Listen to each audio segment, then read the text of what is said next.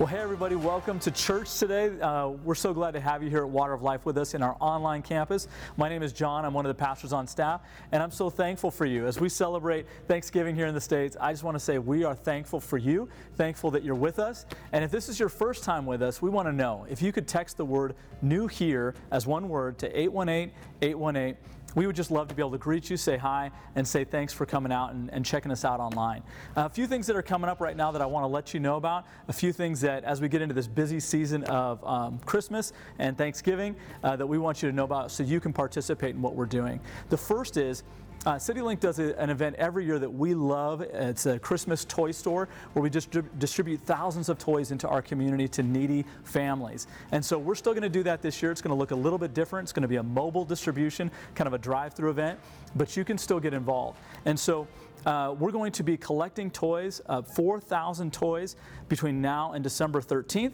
We're going to be doing our Sort and Praise event on Monday, December 14th, and the toy store mobile distribution on the 15th. And so if you want to get involved, head over to wallchristmas.com and you can get all the details about that. In the meantime, you can start shopping, get excited, and bring those toys out either to the Fontana or the Upland campuses in the next couple of weeks. Also coming up is our Mexico shoebox gift distribution that we're going to do. We always partner with our partners in Mexico, and this year we're partnering with Door of Faith Orphanage. And so we're really excited that even though we can't go, we can still get involved in buying gifts for those kids. And so you can get involved in 3 different ways. The first is you can head over to the Fontana or the Upland campus on weekend services, and you can actually pick out the kid that you'd like to shop for and do the shoebox for, and it has all the instructions and everything you need. The second thing you can do is you can go to wallchristmas.com and you can pick out a child on the website and shop for that child. And finally, we understand that a lot of people are watching online. A lot of people are not able to come here in person, and so if you just rather donate, you can donate $15 if you go to wallchristmas.com. You can donate $15 and someone else will do your shopping for you. I know for me and my family, we've been down to Door of Faith Orphanage. It is an amazing place. I wish you could all go down there personally. And we have a child down there, Jesse, that we sponsor, and we're really excited to be able to shop for him this Christmas. And so I want to encourage you, with your family, with your small group, jump in, be a part of this. It's a great way to just really be generous with people who are not in the same situation we are, who really need to hear about the love of Jesus. And so with everything else, head over to wallupdates.com. Everything that you need to know. All of our stuff about Christmas is at wallchristmas.com. And today, if you'd like to worship with your tithes and offerings, we want to encourage you. Say thank you so much for doing that. Thank you so much for your faithfulness. You can give through the Water of Life app, or you can head over to wateroflifecc.org and you can give through our website. And so today, before we head into worship, I want to encourage you with a verse that I was reading this week, kind of this weekend, as I mentioned. Here in the States, we're celebrating Thanksgiving. And so this is the verse. It's from Psalm 89, verses 1 and 2. It says, "I will sing of the Lord's great love forever. With my mouth I will make your faithfulness known through all generations. I will declare that your love stands firm forever, that you establish your faithfulness in heaven itself." And so, to me, this is a great message of thanksgiving to God for all of His gracious gifts, not just this week, but all year long. And so, before we head into worship, let me go ahead and pray for you.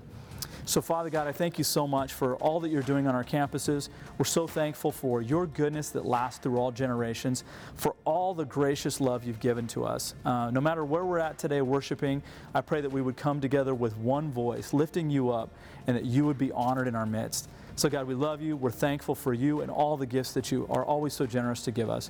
In Jesus' name, amen. So today, we're going to head over into the worship center right now and join them as they're just about to start worship.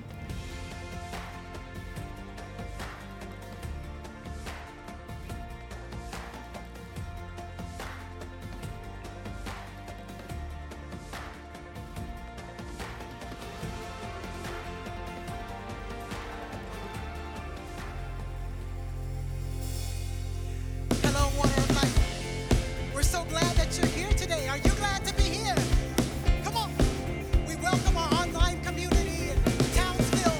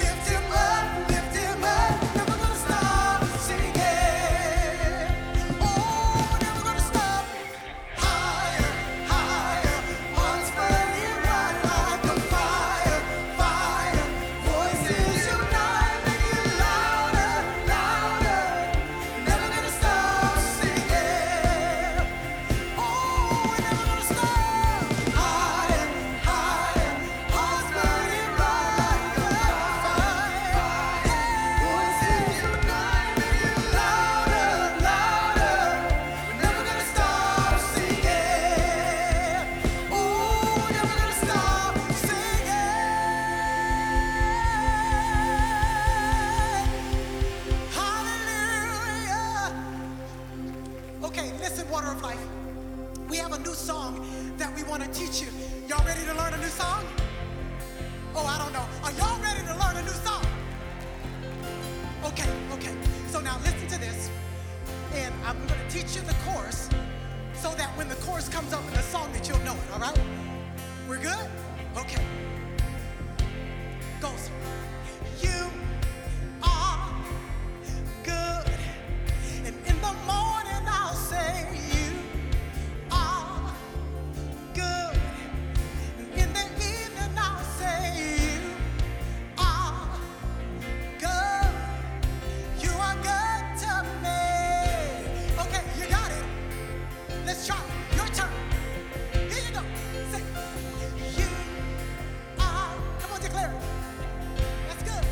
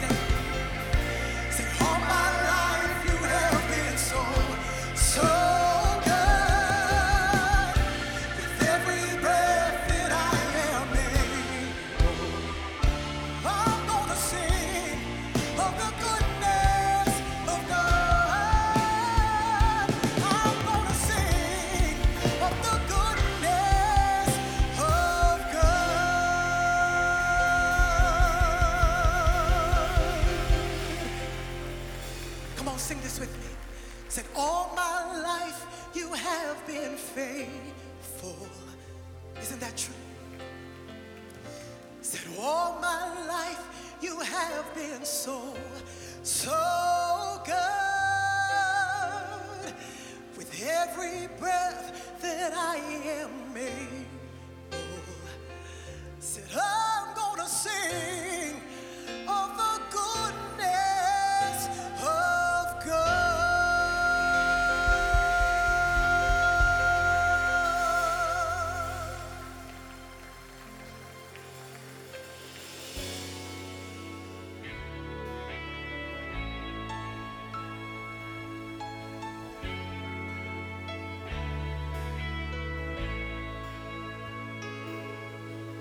Come, let us sing to the Lord.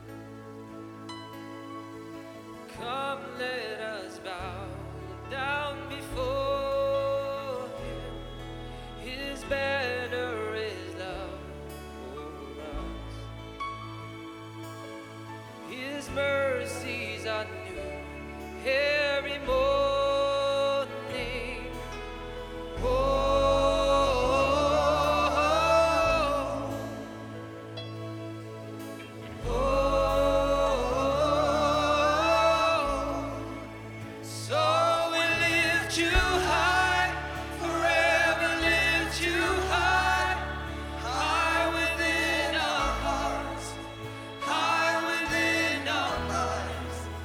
Jesus, you alone, our rock, our cornerstone, high within our hearts, high within our minds.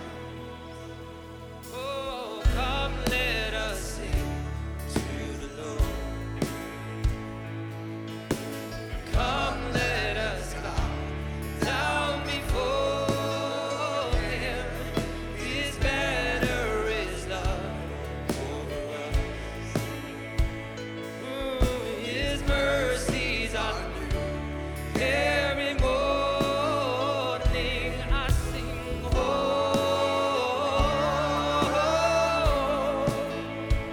and let's sing, oh. So we lift you high, forever lift you high, high within our hearts, high within our minds. Jesus, you alone, our rock, our cornerstone, high within our hearts, high within our minds. So we lift you high, forever lift you high, high within our hearts, high within our minds. Jesus, you alone, our rock, our cornerstone, high within our hearts, high within our minds. Yes, you are, Lord. Thank you, Jesus.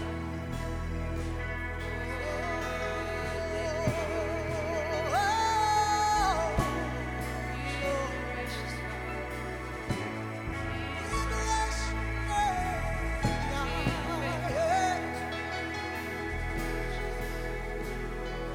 Oh, I won't let the rocks cry out in my place.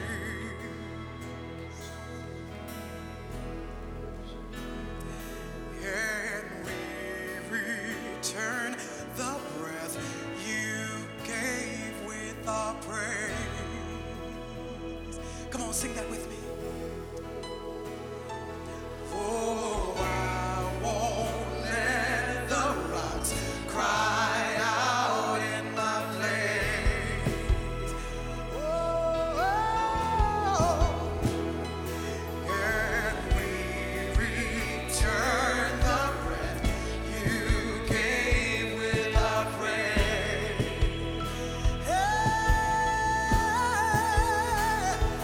Oh,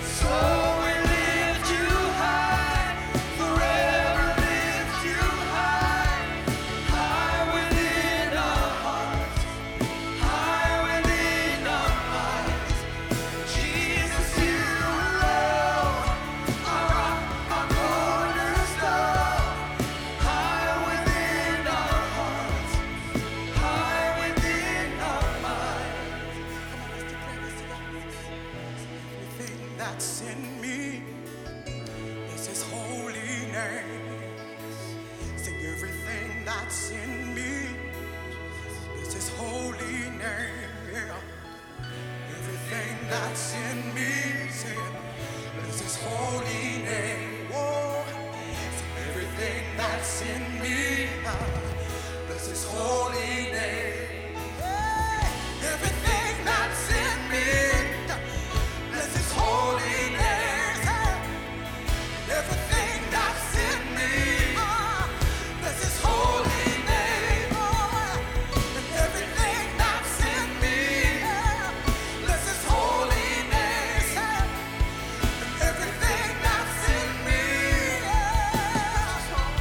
So we lift you high, forever lift you high, high within our hearts, high within our minds. Jesus, you alone, our rock, our cornerstone, high within our hearts, high within our minds. So we lift you high, forever lift you high, high within our hearts, high within our minds. Jesus, you alone, our rock, our cornerstone, high within our hearts, high within our minds. Lift you high, forever lift you high, high within our hearts, high within our minds. Jesus, you alone, our rock, our cornerstone, high within our hearts, high within our minds.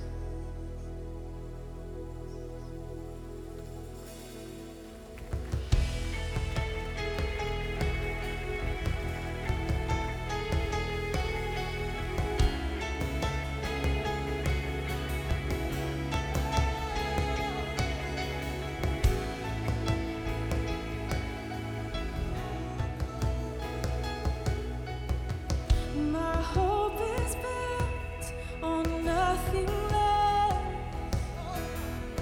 than Jesus' blood and righteousness. I dare not trust the sweetest frame, but wholly trust in Jesus' name. Sing my hope. My hope is built on nothing less than Jesus' blood and righteousness. I dare not trust the sweetest frame, but wholly trust in Jesus' name. Christ alone, the cornerstone, weak made strong in the Savior's love, and through the storm, He is Lord, Lord of all.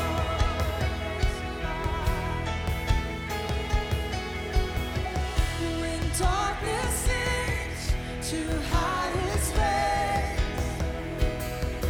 I rest on His unchanging grace. In every heart, in stormy gale, my anchor holds within the veil.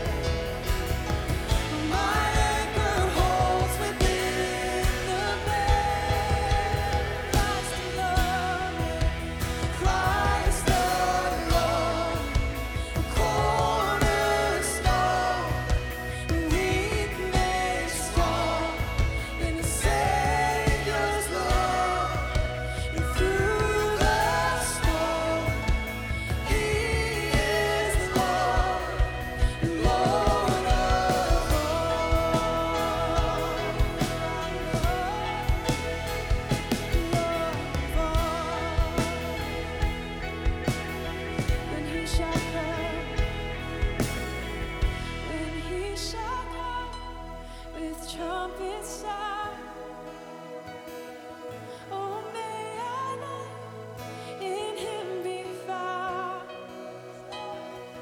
Just in his righteousness and love,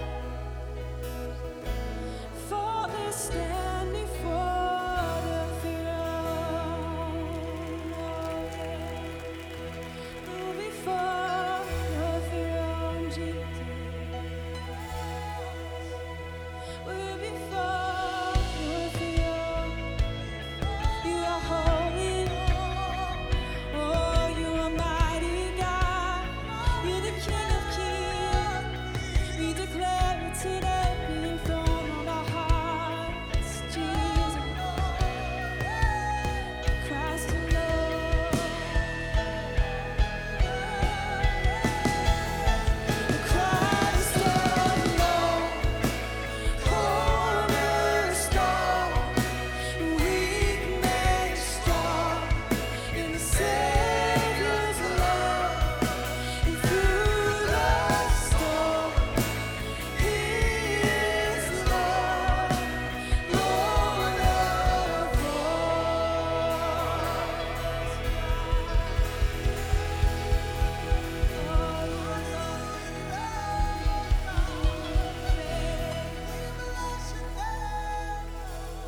Yes, Jesus, we praise you.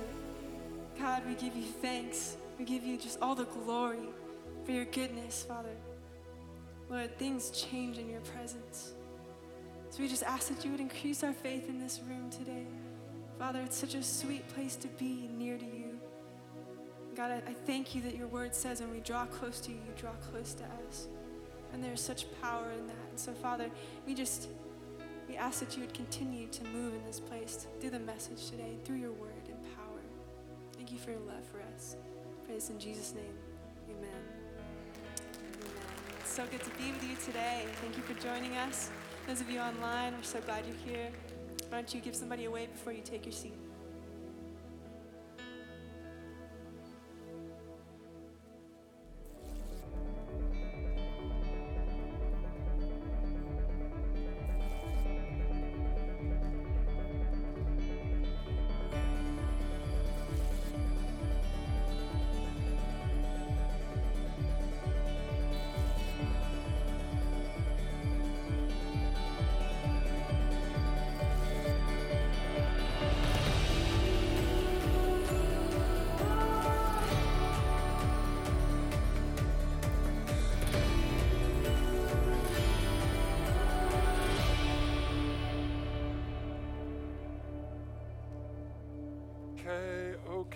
Okay. How are you today?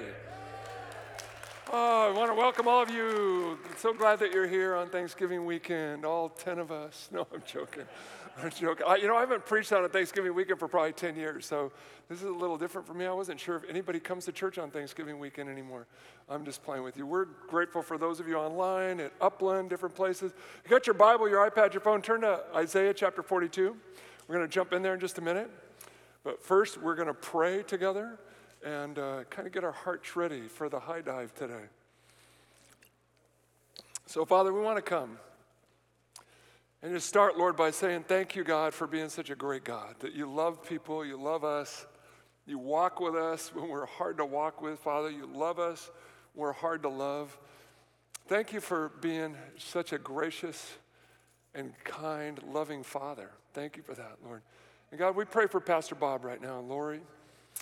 As Bob is in the hospital, we just ask for his life back.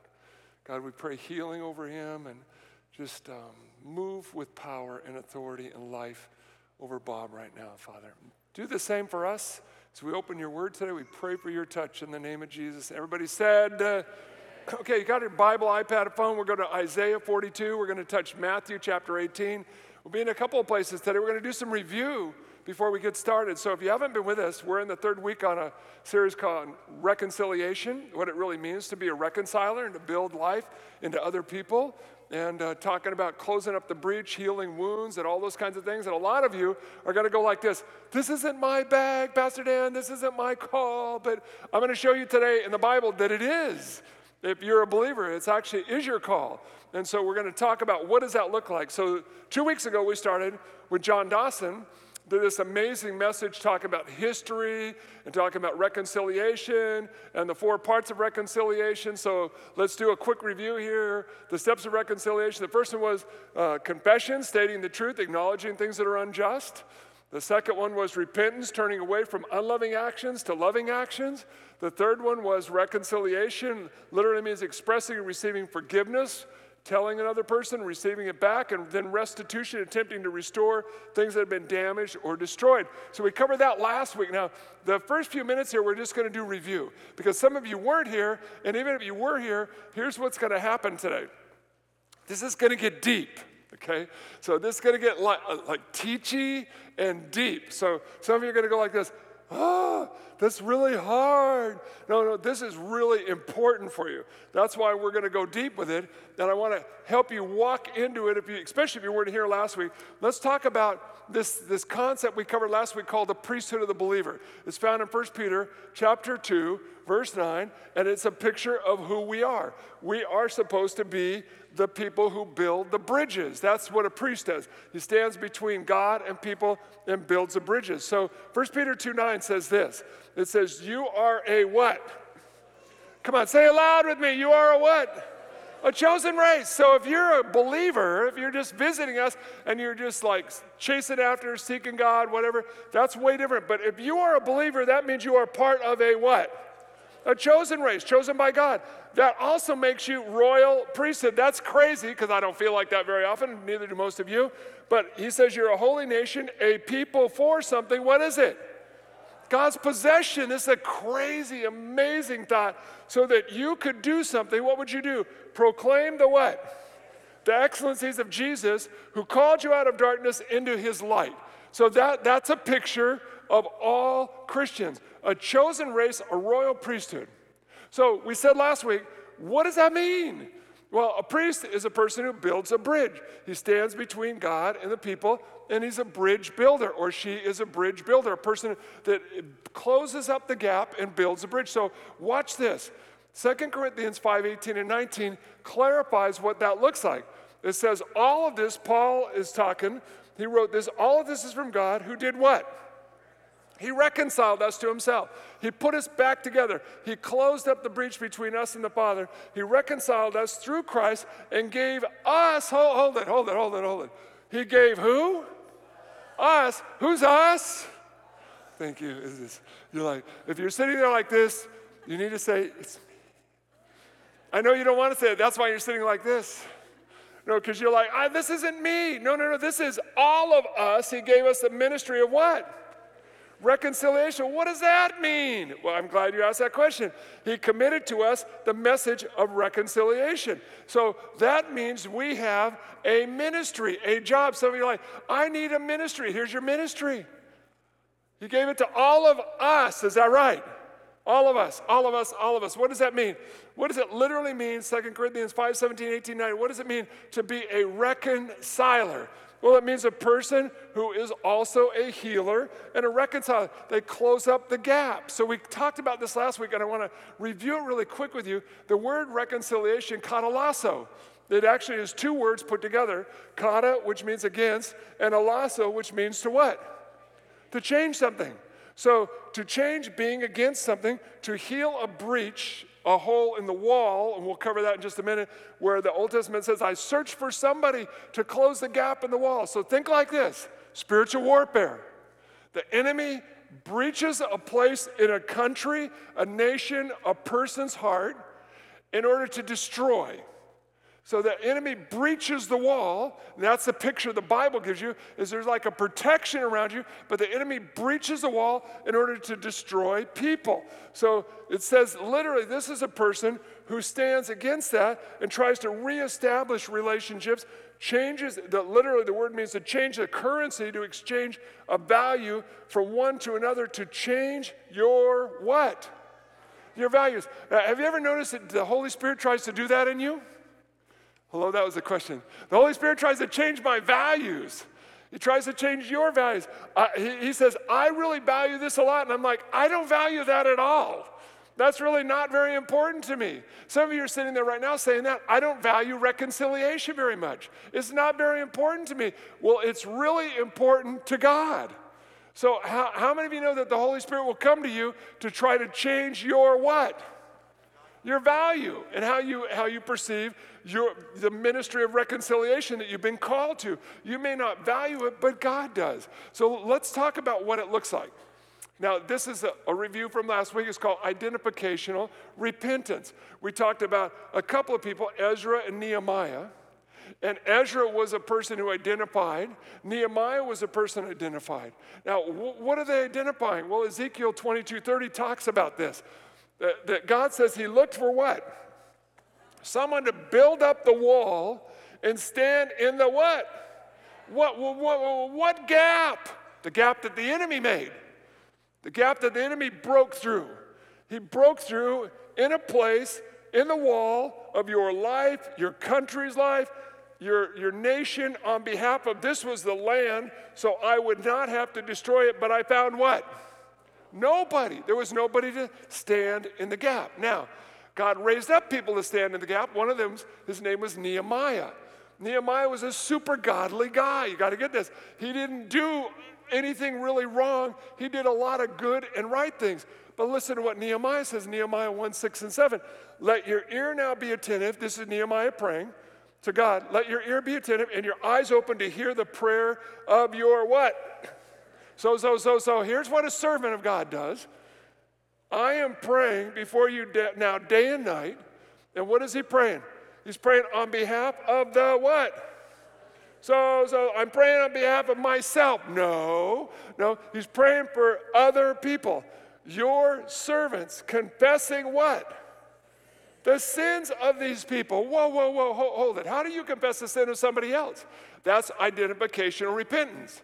He actually didn't do this wrong himself, but he identified with the people that did, his forefathers, and he said, I'm really sorry that we messed this up so bad. So he's confessing the sins which we, hold it, who?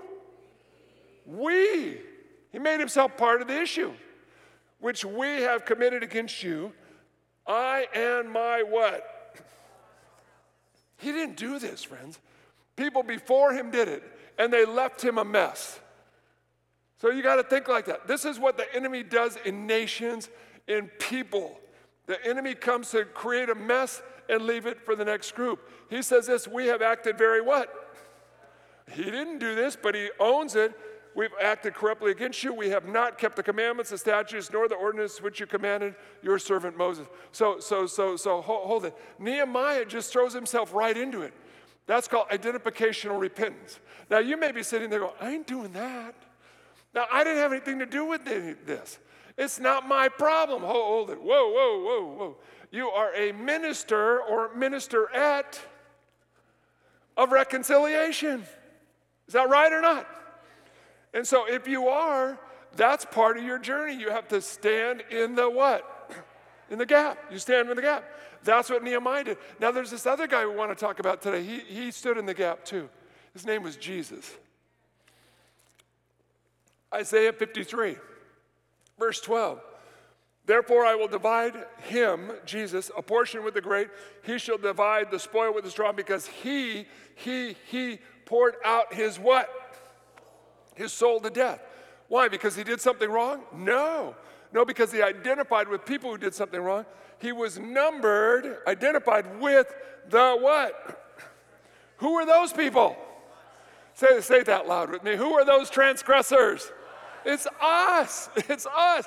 He identified, was numbered with us, and he bore the sins of many and made what? Intercession. He closed the gap for the what? Aren't you glad he did that? Jesus was a person who stood in the gap. No, hold it. What are Christians? Jesus followers, is that right? Hello, that's the question. Aren't Christians Jesus followers? So if Jesus stood in the gap, that means Christians should what? You don't like this, you're like, you're trapping us, Pastor Dan. No, I'm trying to teach you something very, very, very important. Jesus stood in the gap, and he asked us to do the same, stand in the gap. Now, we talked about this last week in terms of forgiveness. So we covered Matthew chapter 18. We're not going to do that today, but if you haven't heard the message, you should probably listen to the link. we talked about forgiveness. And it said in verse 27 of Matthew 18 that the master, that Jesus is telling the story, he said the master felt pity or compassion. He felt what? In order to do what? You got to do this. No matter whether it's your personal situation or it's a corporate situation, or it's a racial situation, it's a national situation, you got to do this. Here's the problem. We have trouble with this. I mean, last week, if you could have stood up here and seen how many hands went up when I said, how many of you are struggling personally with unforgiveness? All of us. It's human, friends. Humans struggle with unforgiveness. We struggle with the issue of forgiveness. It's not one person, it's all of us. We struggle with forgiveness. It's hard. Anybody believe it's hard to forgive people? I mean, I want to be forgiven, but it's hard for me to want to forgive you. We're going to cover this in just a minute. This has to do with justice and mercy. That's where we're going today, is to talk about justice and mercy. See, forgiveness takes compassion, yet we said this last week, forgiveness is an indicator of what? How real your walk with Jesus really is. Jesus said that, not me. Matthew 18, verse 35, 34. It says, listen, if you don't do this for other people, then you don't know me, because I did this for you, and you've got to do this for other people. So you received forgiveness in order to what? Give it to other people. Yeah, but I don't understand them. I don't speak their language. I don't get them. Well, we said this last week. How many of you know God doesn't agree with a lot of your ideas either? But he still forgives you, doesn't he? That is why God is so amazing, and he wants us to live like that. See, this Bible talks about this over and over and over. It speaks of two things a lot. Two things that we struggle with. What are they?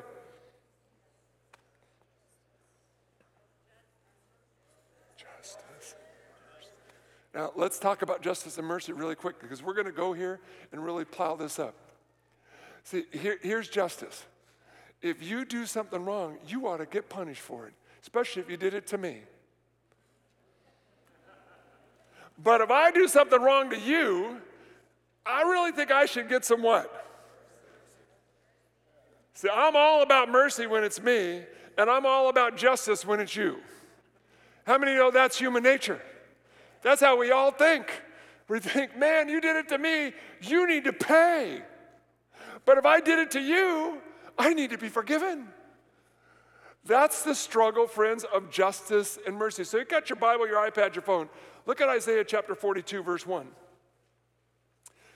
It talks about justice and Jesus. It says, behold, this is a messianic prophecy. This is a prophecy about Jesus.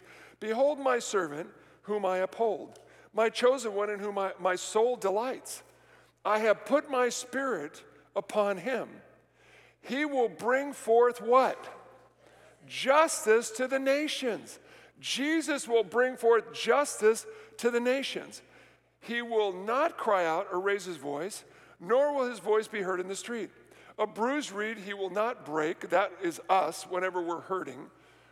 And a dimly burning wick he will not put out. That's us when we're not on fire for God, but we're just flickering around a little bit. It says he will help us. Here's what he will do. He will faithfully bring forth what? Justice. He will not be disheartened or crushed until he's established justice in the earth, and the coastlands will wait expectantly for his laws. Hold it. Don't miss that part. Verse 4, it says he will not be disheartened or crushed. Why would that even be in your Bible? And here's the answer. Because Jesus has been treated unjustly. Is that right or not? People treat Jesus unjustly all the time. All the time. Jesus is treated unjustly, and that's why it says he won't be disheartened by that. He won't quit in doing the right thing. Ultimately, he will bring forth what? Come on, help me. What will he bring? Justice. Now, let me show something to you and explain something to you. It's very, very important for you. There's a reason why the whole world struggles with this. Because they don't have the answer. You have the answer if you know Jesus. Jesus is the answer. He is just and the justifier of many. That's what the Bible says. You, church, have the answer that the world is starving for right now. If you understand this whole issue, you can offer something nobody else can offer. You can offer healing where other people can't offer healing. So you got to figure this out. Human effort can never what? Can never do this. That's why the world struggles with this so much. That's why our own country's struggling with this whole issue of racial reconciliation. Because the church is supposed to lead the way. Now you're all like, oh, hallelujah, Pastor Dan, I'm there. No, you're actually very quiet. You're very quiet. You're very quiet. You're like, I don't think so. I don't want to lead the way. This isn't my call. No, hold it. I just showed it to you. You're a minister or ministerette of reconciliation. That's what the Bible said about you. You were called for this very purpose, to heal the breach, stand in the gap, push back the darkness, drive the enemy out, fill up where he's broken up, heal the things that he's destroyed. So see, there's a reason Jesus declared that he alone could usher in real justice. He does it through the church. Did you get that? You did. You're like, I don't want to be this person. No. Jesus does this through his people. So, let me ask you a question. Have you run into any Christians and weren't reconcilers? Let me answer for you. Yes, you have. Have you run into some people who don't heal it up, but they break it up? Oh, yeah. A lot of Christians. Now, let me explain this to you because this is in the Bible. You can be a Christian and not be a reconciler. But people that walk intimately with God are. Did you get that? People that yield their lives to God and let him change your values, katalasso, change your thinking, they become these kinds of people. So there are lots of places you can do this in your world, friends. Personally and corporately and nationally and publicly. So let's talk about some of them. Here they are. You can do it race to race, class to class, culture, immigrant versus native born, gender to gender, religion to religion, Jews and Christians, Christians, Muslims, Jews, Muslims. So often wounds are what? They're historical, they're old, and that's why we go like this. It's not my deal, I didn't do it. No. You didn't do it. Hell did it in order to destroy generations of people. Hell did it. And it's our call to close up the what? The gap. To close up the gap. It's our call to build the bridge. It's our call to make a difference. Even though the wounds are old and historical, John Dawson did a great job teaching this a couple weeks ago. And here's our problem with history. We don't do history today. We do ideology today. We don't give clear pictures of what happened historically anymore. We just pull out our little piece of what we want to talk about with history, and we propose an ideology instead of giving a real clear historical account of what happened. So let me do that for you just a second. This is I haven't actually shared this in any of the other messages, but this is important. I tried to find this clip, this African-American pastor, and I haven't found it yet. But I read this just a while back, a few months ago. I read this amazing article of this black professor talking. He said, listen, is America really good at this? He said, no, we're not. We're not good at healing the wound, the historical wound of slavery in our country. We're not good at this. People don't like it. And he said, but let me explain something to you. We are the first country in the history of the world to take people who were slaves, set them free, and try to make them equal to the people who had enslaved them. He said, this has never happened in history. Historically, when somebody enslaves another people group, they usually destroy them. So if you go back and you look at the Egyptians, you look at the Arabs, you look at the Muslims, you look at different people, historically, they just slaughtered the people group, and there was never a battle of equality. But he said, in America, we've done this amazing thing. We've actually had Christians, please listen to this, Christians were the abolitionists. So many of the abolitionists were Christians. They understood their job was to do reconciliation. Does that make sense? They were to reconcile and close up this gap of this thing called slavery and try to heal the wound. And that started with abolishing slavery, and we are still, like it or not, battling a historical wound that is in our country. That's just reality. And Christians are supposed to be at the front end of that battle, not the what? Not the back end. Now, I know a lot of you don't like it because you're like, it doesn't have anything to do with me. It has everything to do with you. It's old, it's historical, it's hell, and God wants to heal it. That's what we're supposed to be about. Now, I said this last week, it's a community event. And you're like, how is healing a community event? Well, think like this. Throughout time in history, when we've had revivals, what happens in a revival? If God really stirs up the church, stirs up the land, what happens in a revival? I'll answer for you. We have meetings, is that right? We have revival meetings, yes or no? We have revival meetings.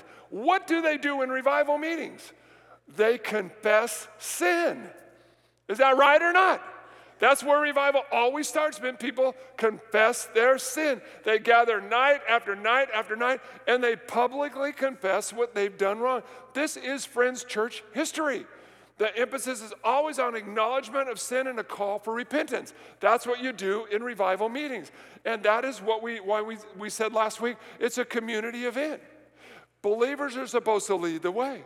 We are supposed to build the bridge. That's what the Holy Spirit asks Christians to do. That's what priests do. It's like this. It's 1 Corinthians 13.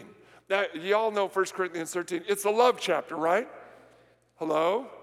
Yes, Pastor, we read it in our wedding. Yeah.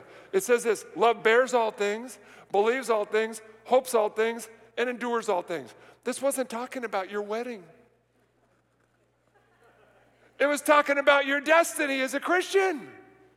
It's what we're supposed to be about. See, so many hurtful attitudes could be eradicated if we simply gave the other person the benefit of the doubt, or the other group, instead of taking it personal. Here's what we do. We just take it personal.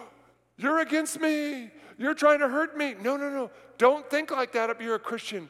You're not supposed to think like that. You're supposed to think like this: God, what can I do to make it better? What can I do to heal the breach? What can I do to heal the old historical wound? It doesn't matter what country you're in, friends. This is what hell does all over the world. It's not just an American thing. It's all over the world. It's every nation, every tongue, and every tribe fights the same battle. Here's the issue. You got to make a decision and leave the judgment to God. You just have to make that decision. You got to decide to leave the what? There's only one just judge. It is not me or you. It is who? It's God. Come on, say it loud with me. Who is it? It's God. You got to settle this thing. So, I know you thought we'd never get here, but we're already at point number 2 on your little outline there. Whew. It took us a half an hour to get to point number 2. We're going to be here till midnight.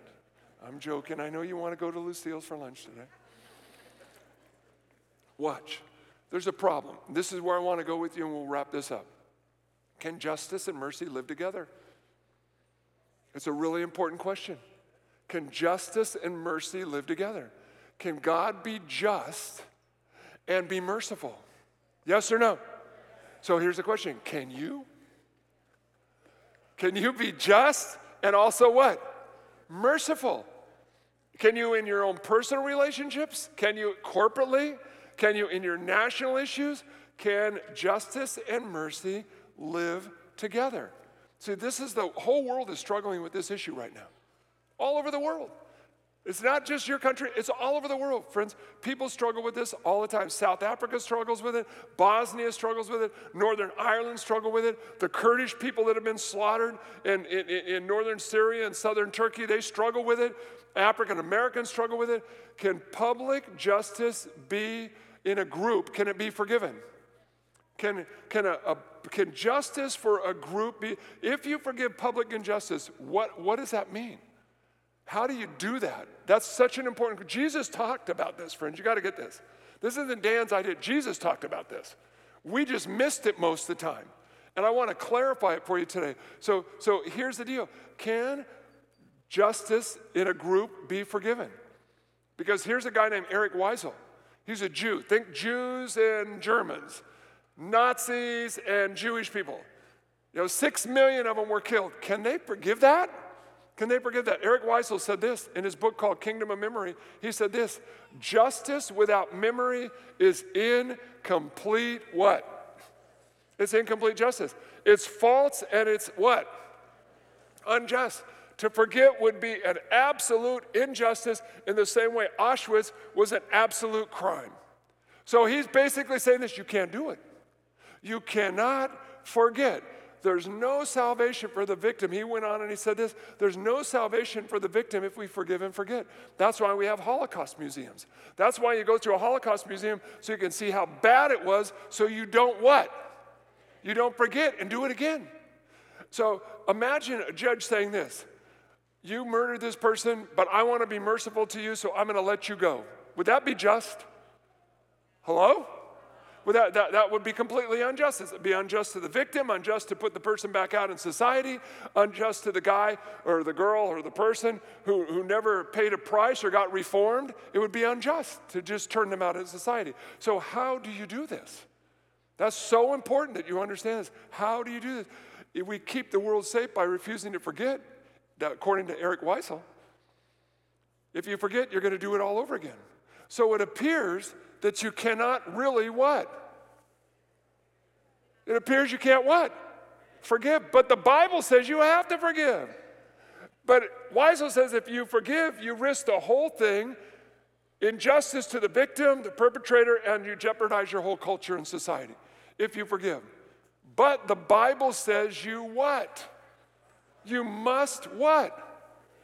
It doesn't say you can, you should consider. Jesus said, absolutely, you just have to forgive.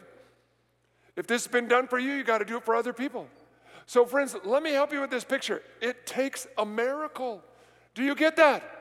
That's why the church is so important. And a lot of you are sitting here right now going, I'm yawning, this is boring. No, this is your whole life. This actually is your whole culture. This is the world. This is the spiritual battle that God has put you in. You and I have the answer. What the world needs, the Bible says we must forgive. So should Jews forgive the Holocaust? Should Jews forgive the Holocaust? Should blacks forgive slavery? Should Kurds forgive it being slaughtered? And should Koreans who were pillaged during World War II, their women raped by the Japanese soldiers, should they forgive? How many know this is hard? Hello? This is hard. This is hard. You're like, why did you teach this on a weekend? This is hard. We want to feel good about being here. I want you to feel good too. I want you to feel good about being a priest and a bridge builder, a reconciler, because that's what we're called to. Now watch this. If you don't forgive, you'll never forget and put it behind you. It will ruin your present and your future. And that's exactly what hell wants to have happen. That's not Dan's idea. That's what Jesus said. Jesus said that. If you don't forgive, it leads to payback. And that's called revenge. And the Bible says don't take revenge on other people. Revenge is often as bad as original violation or more.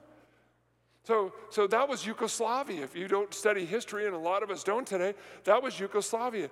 If you don't forgive, you're actually saying this. Here's what you're saying. I know what justice really is about more than anybody else.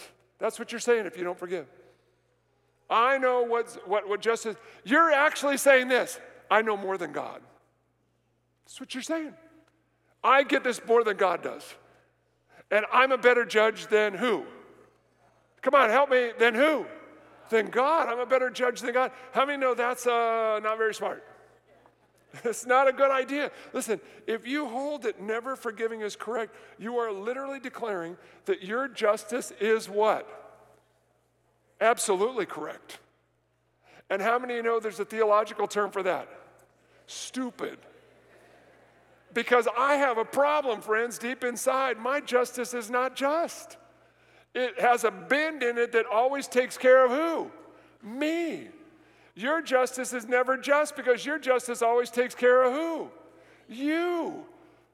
That's how we are, friends, as people. So you got to get this. That's the reason you have issues that go on, simmer forever and ever, like the Balkans. There's a never-ending cycle of violence. If you hold that, then you end up being the oppressor, not just the person who's oppressed. Now here's the problem with this. Let's just get this really straight here for us. See, white people have a problem with this too.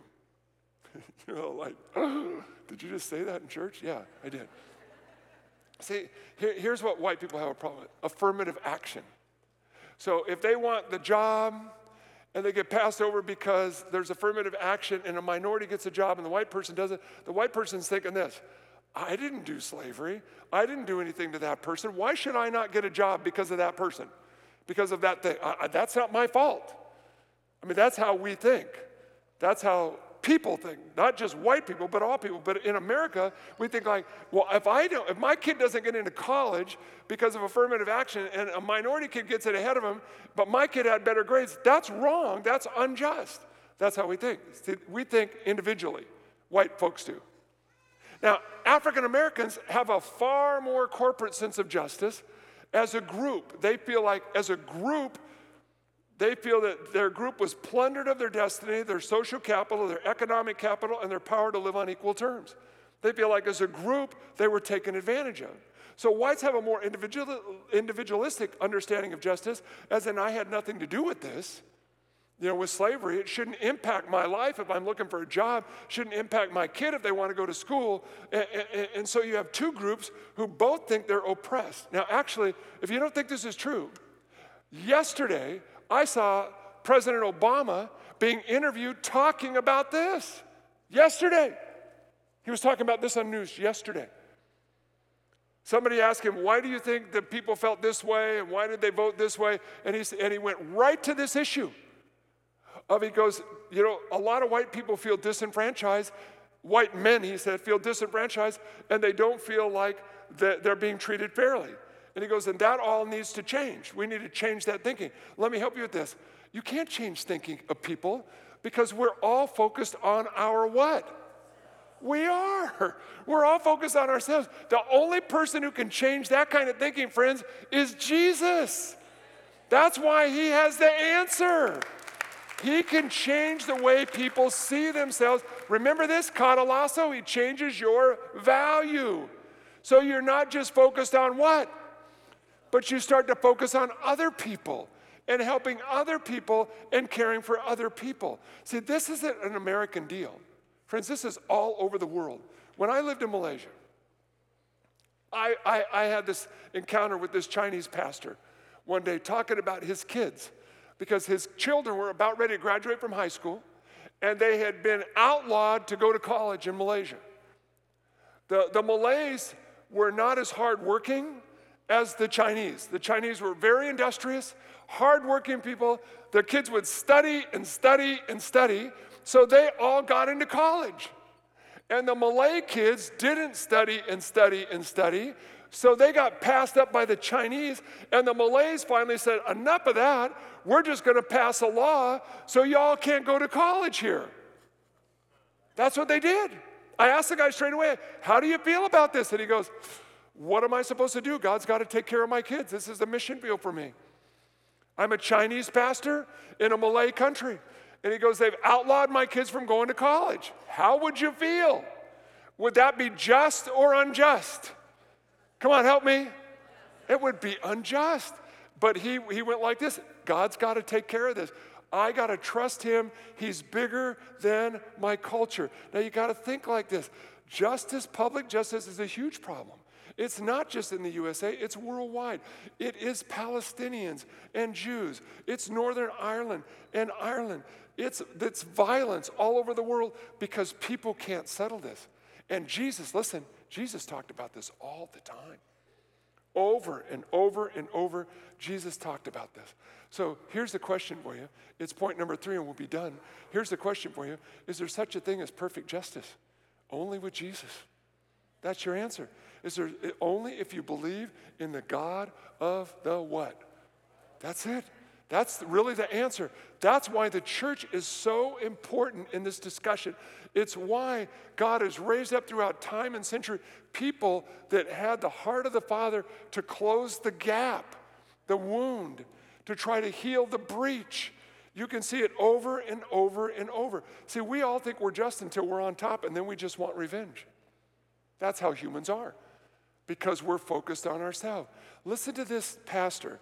This is a Croatian pastor who watched this happen during the war there. His name is Miroslav Volf. And he talks about his people exacting revenge, even though they were just trying to get justice. He said, "My friends were all decent people, helpful neighbors. They never chose to plunder and burn. They never chose to rape and torture, nor did they secretly enjoy such things. But there was a dormant beast. However, and this beast was awakened in them from its uneasy slumber. The motives of those who set out to fight against brutal aggressors were self-defense and injustice. But the beast in others enraged the beast in them, so the moral barriers holding back the beast were broken. In resisting evil, the people became entrapped in the very heart of it." He watched his own people who said, "Look, we just want justice," do exactly the same thing or worse to the people who had done it to them. There's an answer for this. It's in the Bible. I want you to read it with me right now. So I want you to read this loud and together. It's a little painful, but it's the Bible, okay? So let's read it loud and together. It says, "Jews and Gentiles alike are all under the power of" what? "Sin. As it is written, there is no one righteous, not even" what? Not even one. There is no one who what? Understands. There is no one who seeks after God. All have turned away. They have together become worthless. There is no one who does good, not even one. Their throats are an open grave or open graves. Their tongues what? Practice deceit. The poison of vipers is on their lips. Their mouths are full of cursing and what? And bitterness. Their feet are swift to do what? Shed blood, and ruin and misery mark their ways, and the way of peace they do not know. There is no fear of God before their eyes." Friends, this is a picture of people that don't know God. That's me and you without Jesus. That's everybody in the world without Jesus. So let me ask you a question. Do we have the ability to be just without Jesus? Come on, yes or no? Answer is no, very clearly. There's no one who understands, no one who seeks after God. All have turned away. Together they become worthless. This is the heart of the Father. So what does that mean? It means everybody in the room has the potential to torture, maim, and hurt other people given the right circumstances and motives. I know what some of you are sitting there thinking, I'd never do that.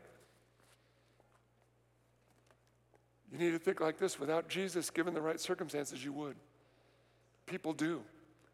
Good people do bad things because there's this core issue inside of us that's called what? Sin. Sin, sin, sin.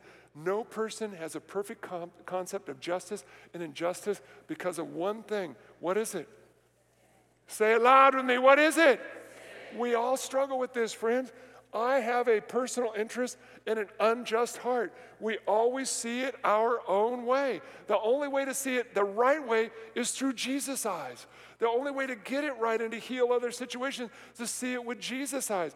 We can't live without justice, and we can't get it without him, so what are we supposed to do? I'll tell you what's so amazing about God. He never lets you free, does he? He just chases you. Some of you are like this. I'm getting out of here. I'm going to Lucille's, in and out as soon as I can get out of here. I'm forgetting this message forever. Let me help you with something. He won't let you. No, have you noticed that God's like the hound of heaven? He just chases people. Before you knew him, he chased you until he caught you, didn't he? Then once he catches you, then he keeps chasing you till your values become his values. He said he will complete the work that he started in you. He just keeps chasing you and chasing you and chasing you. You need to figure that out. I watched this with my mom. I talked to my mom last week, and what she was raised as a racist and how racist she was, and she used the N-word all the time, and all that happened all the time in our house. And then, when my mom got sick, we were bringing caregivers to our house, and a lot of them were African-American ladies. And they would get to the door and she'd go, "I don't want that N-word person in my house." And I go, "Oh, Mom." I go, "Oh, girl, you need to change your mind and get healed and in Jesus' name," and all of that. We'd pray for my mom all the time. She had a hard heart. She was hard. She was a believer too, but she wasn't soft inside. She wasn't a peacemaker. And you know what is so amazing about God? He doesn't quit on us. Have you noticed that? Even if you're a nut, he doesn't quit on you. You know, even if you're a hard nut to crack, he doesn't quit on you. He just keeps going after you. And he did that to my mom. Right up to the time when she was going to die. Right up the last couple months she was alive. And she moved into our house. And she was supposed to only live 2 months. And she lived 2 years. It was God getting justice with me. It was like, you know what? You're going to heal with this woman whether you like it or not. Boy, you better. No, it was about that. It was just try to get healing with her, try to get healing with her, try to get healing with her. But you know what was so great to watch happen? When my mom went to hospice finally to have hospice nurses, she didn't have a choice who was going to come. So guess who showed up? Yeah, the black lady who loved God. You know, she showed up. And she knew my mama was racist, and she just loved her and loved her and loved her and loved her. So we were all curious, you know, was this actually was something happening in there? You know, were you figuring this out? So one day we said to Mom, we said, listen, we know you really don't like the black lady to be in the house, so would you like us to get rid of her and get somebody else? No, she said, no, Mary's my favorite nurse. Don't you get rid of her. I love her. We fainted. We all fainted. You know what I did? I went back to God. I go, you know, you're amazing. You just don't ever quit on us. Even she's on her deathbed, ready to go into eternity. He never gave up on her. He never gave up on her. How many of you know he's never going to give up on you? You don't have to be a reconciler, but you should be. You don't have to do the right things, but you ought to. See, the thing about God is he's looking for people who will fill the role. Without God, there's no perfect justice. There's just violence and retribution. That's what happens. Now watch this, and we're done. Here's what you are called to. Matthew 5:9. Blessed are the what? They should be called what? Christians? No, it doesn't say Christians, does it? Does it say Christians? So you can be a Christian and not be a what? Sons of God is an endearing term, friends. You got to get that. You're a son or a daughter of God. That's an endearing term of intimacy with God. It's used all over in the Bible. And it has to do with intimacy with God. It's people who choose to follow. They're not forced to follow. They want to do their Father's will even if it's hard. See, Matthew 5:23 and 24, it says this. Therefore, if you are presenting your offering at the altar and there remember your brother has something against you, you leave your offering at the altar and you do what? Go and get what? Reconcile to your brother, then come and present. This is so important to Jesus. Jesus said this, not Dan. This was so important to Jesus. He said, don't even come and worship. Don't even come and worship your Father. Just go get it right with the people around you. Go get it right because you are a reconciler. You are called to be a peacemaker. Jesus said this. This is great. And we're just about done, so we're going to land the plane here. Jesus told us to take up our what? Our cross daily. You know, that's what Luke 9:23 says. But we don't take up our cross to crucify our flesh because Galatians 2:20 tells us that we are already crucified with Christ. I have been crucified with Christ, and it's no longer I who live, but Christ who lives in me. That's what Galatians 2:20 says. So, what am I picking up my cross for? I was hoping you would ask that before we were done today. You pick up your cross so you can lay down your life for other people. That's the answer. That's what Christians are supposed to do, friends. You pick up your cross so you can lay down your life for other people. So you might be sitting here saying, Pastor Dan, I don't need it. It's not my call. Listen, you don't have to do it. You can be a Christian and not do it. But if you want to be intimate with God, you better figure this out. This is what his call is. Here we go. We're done. Matthew 5:43 says this. You have heard that it was said, this is Jesus talking, you shall love your neighbor and hate your enemy. But I say to you, love your enemies and pray for those who persecute you, so that you might be sons of your Father in heaven. There's that term again. Pray for your enemies, because people that are intimate with me, that really hunger to follow after me, they surrender their values and get katalassoed. They get changed. They get new values. And they understand they're called to be a reconciler, a priest, a bridge builder, a person who stands in the gap, and they love their enemy. It says this, so you could be called sons or daughters of your Father in heaven, because he makes the sun to rise on the evil and on the good, and he causes it to rain on righteous and unrighteous people. For if you love only people that love you, what have you done for a reward, Jesus said. Don't even tax gatherers do that? Everybody loves people who loves them, but if you greet only your brothers and sisters, people that look like you, act like you, and think like you, what abundance in that are you doing? What do you do? Are you loving anybody? No, you're just doing what's comfortable. Don't the Gentiles do this? You need to be complete. The word really literally is mature, full, just as your Heavenly Father is complete. So my role is never what? It is never revenge. I know it's coming up here. It's not. Our role is never what? This is God's role, friends. It's not my role. Romans 12:19 says this, never take your own what? Beloved, but leave room for the wrath of God, for it is written, vengeance is mine, and I will what? I'll repay, I'll take care of it. Listen, justice is in God.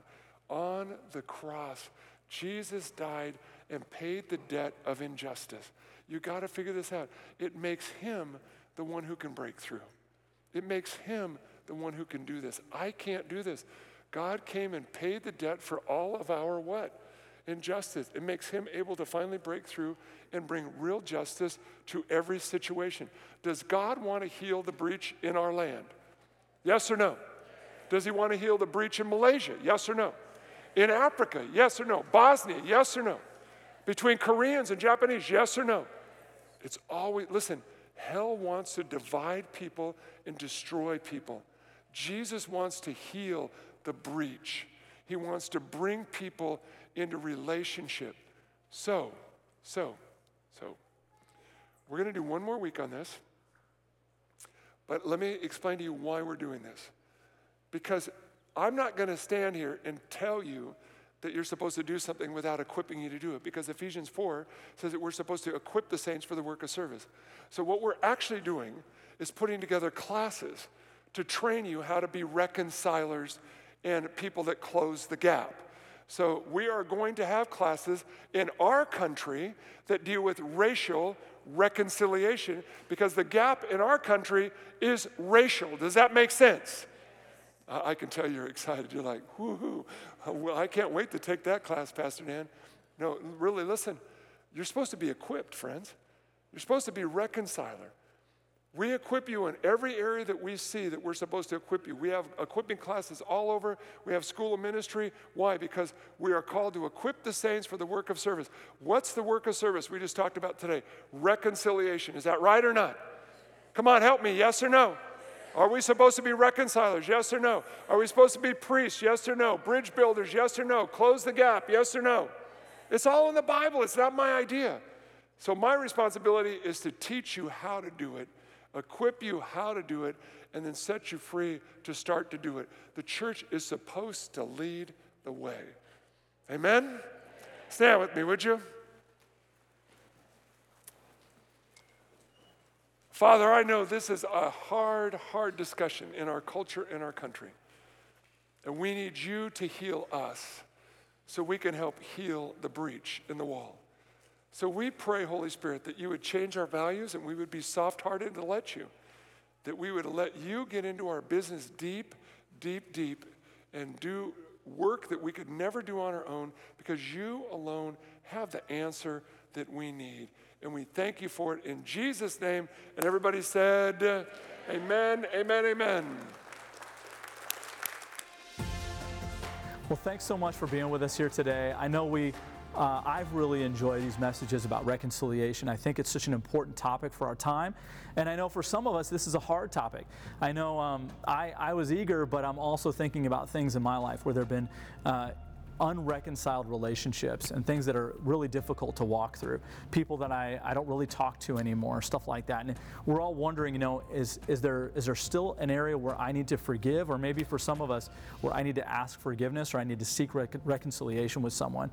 And so before you run off, I want to encourage you a couple of points to think about before you head off into your week. And the first is to consider, what is the difference between revenge and justice? We know that God is a just God, We know that revenge is not ours to take, but what is the difference between those two things? And then the other thing is to respond, to prayerfully release any desire for revenge, to consider and ask God to reveal your role in His desire for reconciliation. You know, what am I supposed to be doing, God? Am I still supposed to be putting myself out toward this person, trying to create forgiveness and reconciliation, or not? You know, what am I supposed to be doing here?